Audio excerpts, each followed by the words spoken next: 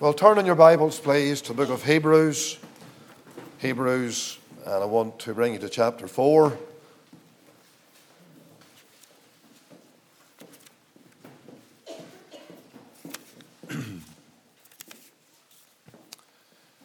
So Hebrews chapter 4, and we'll read the last part of the chapter.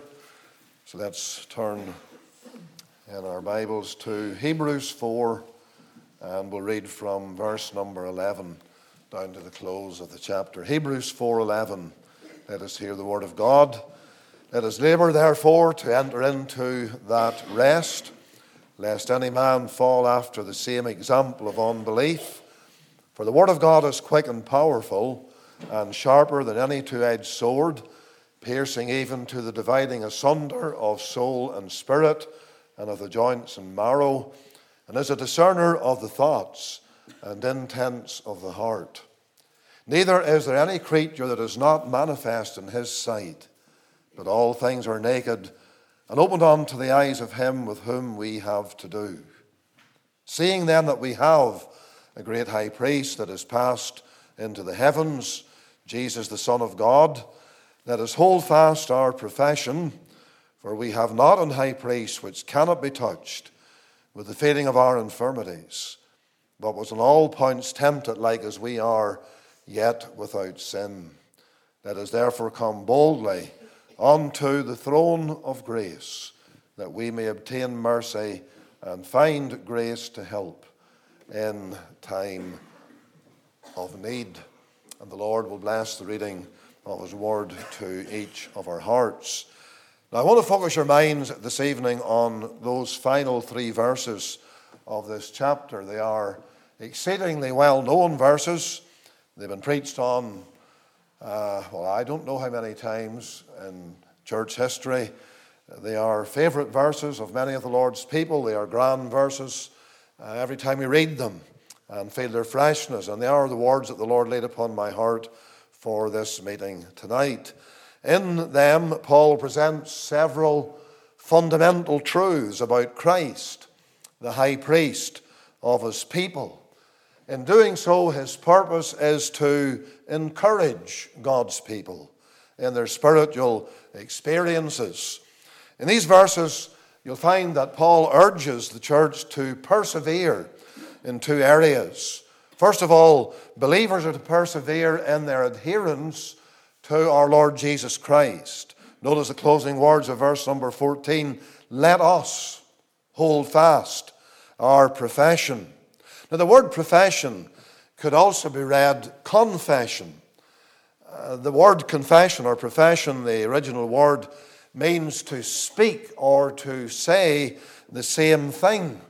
In other words, professing or confessing to be a Christian means that we agree with what God has revealed in terms of truth, the gospel, the Lord's will for our lives, all of those great truths that are set forth, the fundamentals of the faith. Everything, in fact, that God says in the Bible, one who is a true Christian, this is his or her confession or profession, that that individual is in agreement with what the Lord has said. Now, sometimes it may chide us, the Word of God. It may bring to our hearts a sense of our own unworthiness, and of course it will, because we're nothing but sinners. And yet at the same time we agree with that. We know this is true, and therefore what God says, we are in agreement with it. So that's one thing that he does here. He urges believers to persevere in their adherence to Jesus Christ. Let us hold fast our profession. The second main thing that he does, and these are not my points, but these are just trying to set up the scene for you. The second thing that he does here in urging us to do what we should do is that believers are to persevere in prayer. And that's, of course, in the opening part of verse 16. Let us therefore come boldly unto the throne of grace. And you notice how both those exhortations are really written in the same style. Let us hold fast our profession. Let us come boldly unto the throne of grace. The language there is in the nature of an exhortation. Paul exhorts us. Here's something that we're to do. We're to hold fast to our confession, our profession of what the truth is. And we are to persevere in prayer. Let us come boldly to the throne of grace. The word boldly means to speak freely. And so Paul does impress upon believers that they have the privilege of coming in prayer to seek the Lord without any reservation, without any hesitation, but to come and talk freely to the Lord. And that's a wonderful thought that you have in that kind of language. Let us come boldly with freedom, speak freely to the Lord about our burdens, our concerns, our challenges, our heartaches, our sorrows, or coming, of course, as well to praise Him, to thank Him. And we always need to do that. So that's how Paul urges the church, these two main exhortations here in these verses. Furthermore, the encouragement that Paul gives to Christians to persevere in those two areas is encased in the opening words of verse 14. He says this, seeing then that we have a great high priest. Then he says, let us hold fast, let us come boldly to the throne of grace. So his reasoning is very, very clear. Because we have a high priest, we are therefore to hold fast. And we are to come boldly to the throne of grace. Now it's the second of these matters that I want to look at tonight with you, where he says that because of a high priest, we're to pray. And we're going to look at that. And what we're going to find is that there are 5 things about Christ that should encourage us always to pray. You might feel, oh dear, 5 points. We'll never get home tonight. Well, don't worry about it. You will get home. And let's think about these 5 things about our Lord as our high priest. I want to start with this one. Christ's impeccability as our high priest.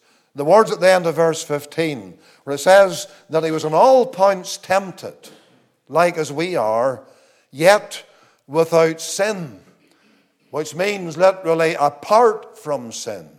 And the point made is that while the Lord Jesus Christ was assailed with the utmost ferocity in terms of temptation and pressure from the powers of darkness and, of course, from ungodly men, none of it evoked any response in Christ with regard to sin or with regard to failure. In other words, the sinful temptations that were presented to Jesus Christ were designed to show that he is impeccable in his nature, that he is one who possesses absolute purity. And that is a fundamental truth and doctrine concerning the person of our Lord. And that is why he was tempted. And we must get that straight and understand it correctly as we think about it. The Lord was tempted not to prove that he could be tempted and stand the test, but he was tempted in order to show that he couldn't sin. Why is that so important? Why is that so important about prayer?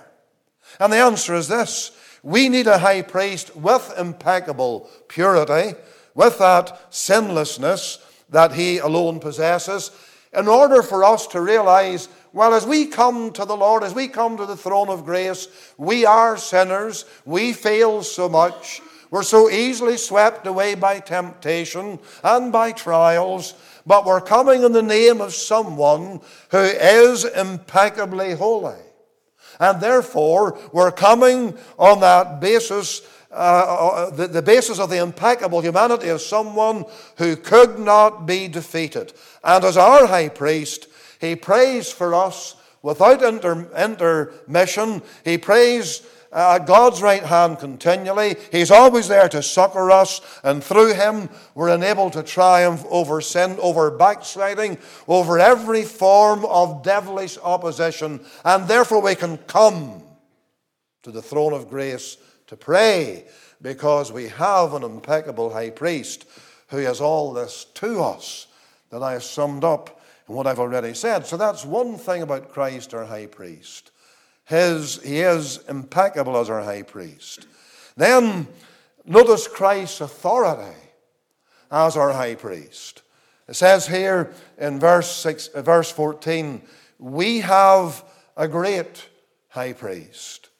Now that is only used of Christ, that phrase, a great high priest, in all Scripture. I'm taking especially, of course, the New Testament. It's only ever used of Jesus Christ. And furthermore, it's only ever used once of Jesus Christ. Oh yes, many, many times he's referred to as high priest. In fact, in the book of Hebrews alone, the phrase high priest is found 10 times. But this is the only time that is accompanied by the adjective great. And so it says we have a great high priest. And so how that could be read is this. Taking the prefix great, we can read it this way. We have a high archpriest, because the words there, high priest, if you take them on their own, they actually mean an archpriest. Now, I know that religions like to talk about their archbishops and so forth, but we care for none of that, because we have a priest, or a high archpriest. That's what the words literally mean. A great high priest, a high archpriest. Someone who is without equal, but someone also who supersedes every other person who would pretend to be a high priest or a priest between man and God. And there are plenty of them. But the Lord Jesus Christ is our high or our great archpriest in the absolute sense. He's unparalleled in his dignity. He's unparalleled in his majesty. He's unparalleled in his sufficiency. The Lord possesses an exclusive authority to act as our arch-high priest before God and on our behalf as sinners, as men and women who are weak and frail and failures. But you see, that authority rests on a certain foundation. And you see it there in verse 14. Seeing then that we have a great high priest that has passed into the heavens, Jesus, the Son of God. And just take that title for a moment and look at it. Jesus, the Son of God. And you have two things in that title. You have what is called the eternal sonship of Christ. Jesus, the Son of God. And so his essential deity is in that title, along with the fact that he is eternally the Son of God. And we find that again and again in the book of Hebrews. Paul keeps bringing it out in many, many of the statements in this wonderful epistle. But there's also here his humanity in that name Jesus that is given to the Lord, because he was named that way when he was born. It belongs to the realm of his manhood, his true humanity.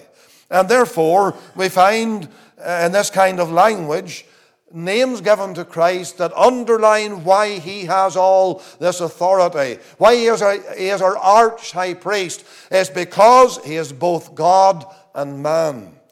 And you will know that's a favorite theme of mine. And it should always be the favorite theme of every Christian, that Jesus Christ is God and man. And we need to understand that doctrine and really imbibe it into our souls and stand by it and live by it. You see, the Lord has this authority as our great archpriest because of who he actually is. And this is who he is. He is the eternal Son, signifying not only that, but his true deity. And he is Jesus, the one therefore born of the woman. He has a real humanity. And that means that it is no mere man that we have as our high priest, but rather the God-man who has absolute power.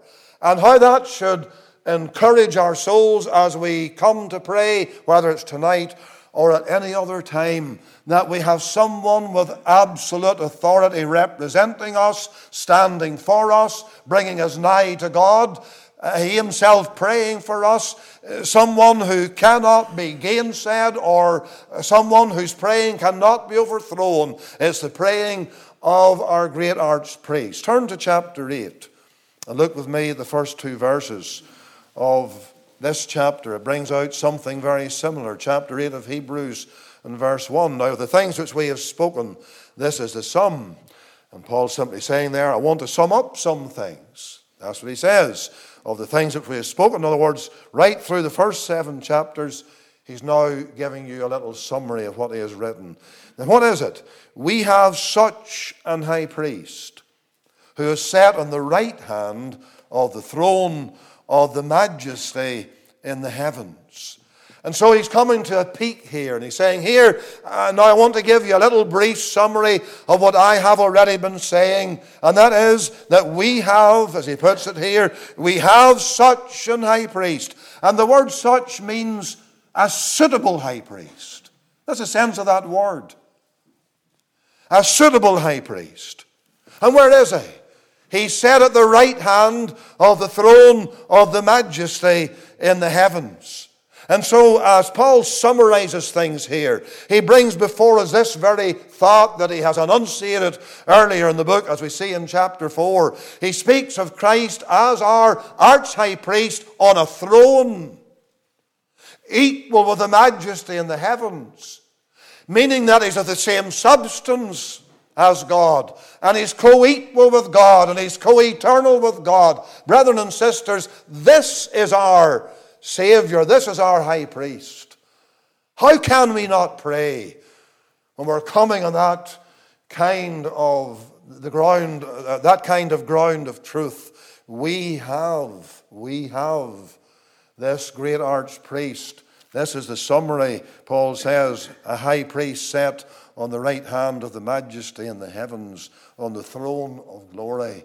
You know, Psalm 110, verse 1 and verse 4, those two verses from Psalm 110 are often quoted in the New Testament, and especially again in Hebrews. And what do they say, those two verses? Jehovah said unto my Lord, sit thou at my right hand, until I make thine enemies thy footstool. And then verse 4, where it says, thou art a priest forever, after the order of Melchizedek. And that psalm, that wonderful psalm, that messianic psalm, points us to Christ as our high priest, along with the fact that he is on the throne. His work is done. His sacrifice is finished. He's risen from the dead. He's ascended to glory. And he's there in all his blessed authority. So we have his impeccability, and we have his authority. But we move on here to the third thing, and that is, it says, going back to Hebrews chapter 4, we have a great high priest. Verse 14, Jesus the Son of... we have, seeing then that we have a great high priest that is passed into the heavens. And there you see Christ's victory as our high priest. We have a great high priest that is passed into the heavens. And as has often been said before, in looking at these verses, it reads this way: we have a great high priest that is passed through the heavens. Through the heavens. That's the literal rendering of those words. Yes, he's gone into the heavens, but he has passed through the heavens. And the sense of the language there is this: he has passed through the heavens in the face of all difficulties, overcoming every one of them. What Paul is really saying is, nothing could stop the Lord from passing through the heavens up into the third heaven to sit at the right hand of the Father.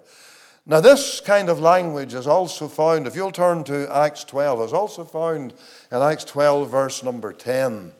I want you to notice it, how the same verb is used there and translated in the way which I have explained, passing through. Acts 12 and the verse number 10.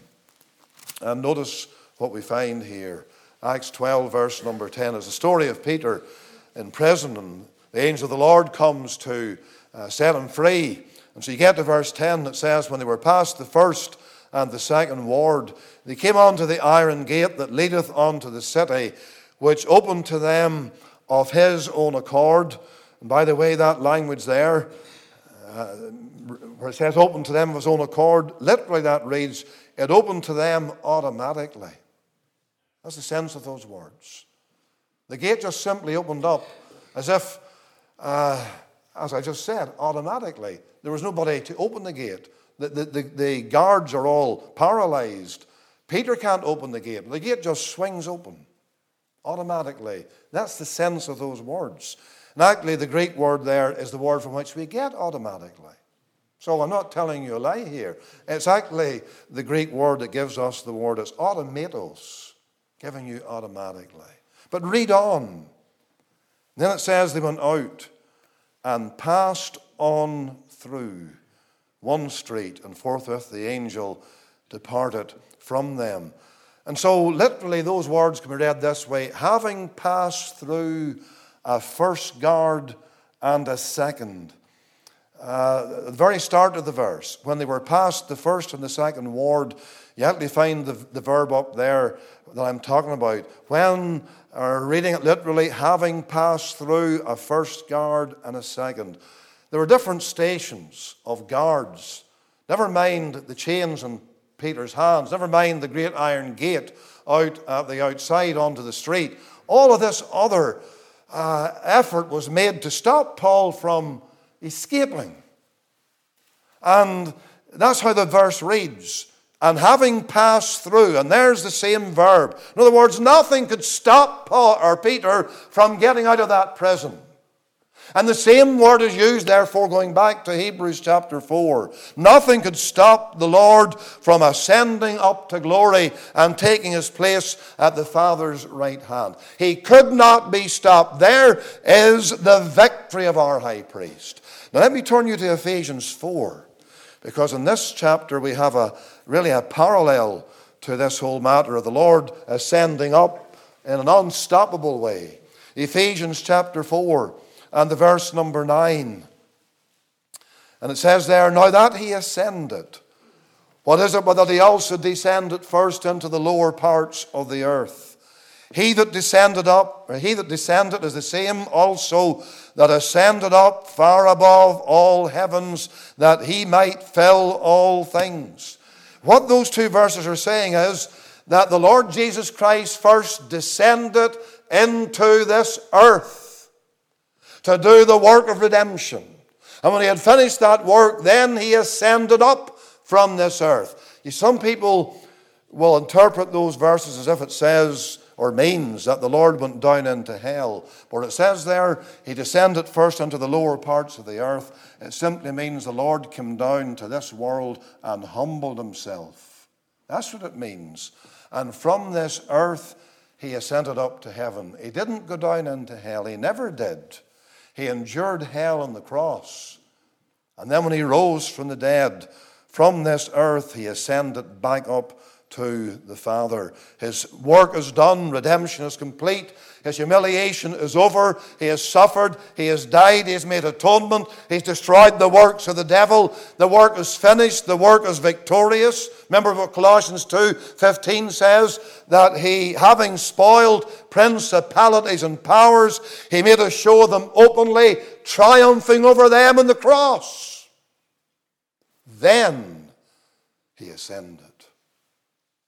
He ascended from the Mount of Olives, ascended up in victory. And so we have a high priest in the victory of what he did. That's why we can come to pray. The fourth one is Christ's sympathy as our high priest. Going back, please, to Hebrews 4. And look with me at verse 15, where Paul says, for we have not an high priest which cannot be touched with the feeling of our infirmities, which simply means we have a high priest who can be touched and is touched with the feeling of our infirmities. The word touched is the important word. And this word touched in the original language sounds something like this, sympathesia. Now, can you hear an English word there? It's the word sympathy. The word sympathy comes straight from this word that means touched. It's a lovely word. It's a soul-stirring word. See, one of the qualifications of the earthly high priest like Aaron was he had to be a compassionate man. So if you look at chapter 5, verse 1, verse 2, Paul there goes into a little detail about the high priest on earth. Among the Israelites, every high priest taken among men is ordained for men in things pertaining to God, that he may offer both gifts and sacrifices for sins, who can have compassion on the ignorant that is the unlearned, and on them that are out of the way, and so forth. And so notice the reference there to the fact that even Aaron had to have a compassionate heart. And that being so, how much more do we need a high priest who never fails to be compassionate, who is actually touched with the feeling of our infirmities? And just note that language. And remember that the word, as I've explained to you, the word touched here gives us the English word that means sympathy, or is actually sympathy. And therefore, it was essential that our Lord Jesus Christ would have this compassion, this sympathy. And he does have it. He has it in a fullness. He has it without any failure on his part. He's always touched with the feeling of our infirmities. Just think about that tonight. He's touched because he's the perfect man. Perfect man. You see, your sympathy or my sympathy for other people is limited. It often fails. We don't feel for people the way we should. But that will never, ever be true of Christ. Why should you and I pray, come to the throne of grace? Because we have Christ in his sympathy on our behalf. And therefore, we can come to that throne of grace tonight and take home to our hearts this wonderful thought as you come with your burdens, as you come with your cares, your concerns, as we pray with feeling, I trust, for souls that are lost and the work of God in general that needs our prayers. We can do so with great encouragement, knowing that we're coming to someone who actually is touched with the feelings that fill our hearts, the feelings that accompany our infirmities, our limitations, our failures, our fears, our sins. The Lord is touched with all that. And I want you to get a hold of that. It's not like you or me, where you go to a bereaved home and you do your utmost and you mean it with all sincerity, and you hold out your hand or you give a person a hug and you say, I really feel for you. I want you to know that we're praying for you, and you're doing it as best you can. My dear friend, here's the difference. You do not feel that person's pain. You don't. The only time we feel the pain of a bereaved person is when we are bereaved. But it's impossible for someone's pain of bereavement to be transmitted to us. That's impossible. But it's not impossible with regard to our feelings of our infirmities, our sorrows, whatever they might be, being transferred or transmitted to Christ. And here's the reason why. We are joined to Christ. We are in union with Christ. And what you feel, he feels. That's what Paul is saying here. It's much more than the Lord saying, I sympathize with you, or I feel for you. It's much, much more than that. It's the Lord actually feeling your sorrow, feeling your pain. In that sense, he is touched, but in a way that you and I cannot be touched with other sorrows. So why should we not come to this throne of grace to talk to this blessed Savior? Many a time you may get down. It's maybe not going to happen in public too much. But you might get down to pray, my friend, and all you can do is weep. All you can do is shed tears or groan in the depth of your heart. But do you know that the Lord is touched with that in this sense? He actually feels it. Do you remember whenever he saved Saul of Tarsus? He said to Saul, Saul, Saul, why persecutest thou me? Now, by the time Saul started to persecute the church, the Lord was already in heaven. So it wasn't that Saul went up to the Lord and smote him or something like that. When he persecuted the saints, when he was responsible for the murder of Christians, as he was, when he imprisoned them and had them beaten, the Lord felt it.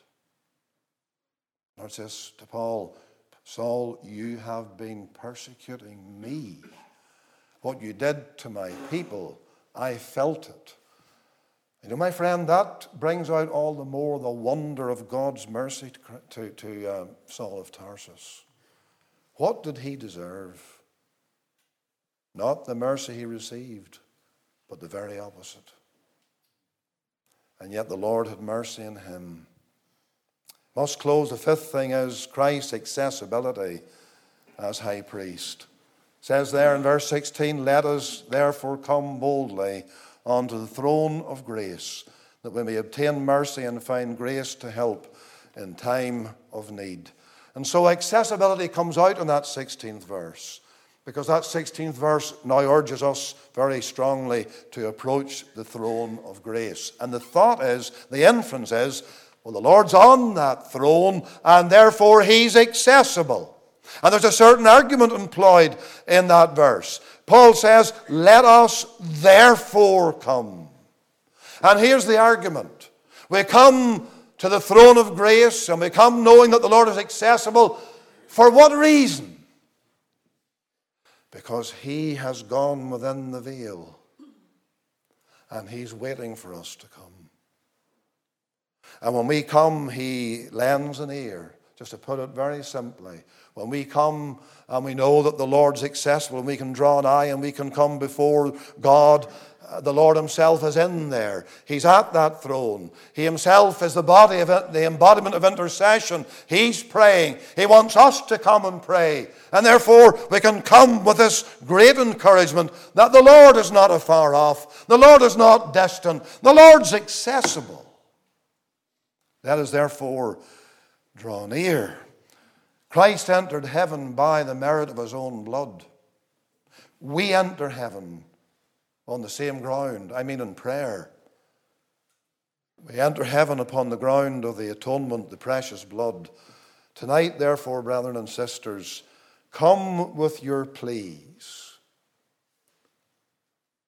and obtain mercy and find grace to help in time of need. Five facts that Paul sets before us here about our great high priest.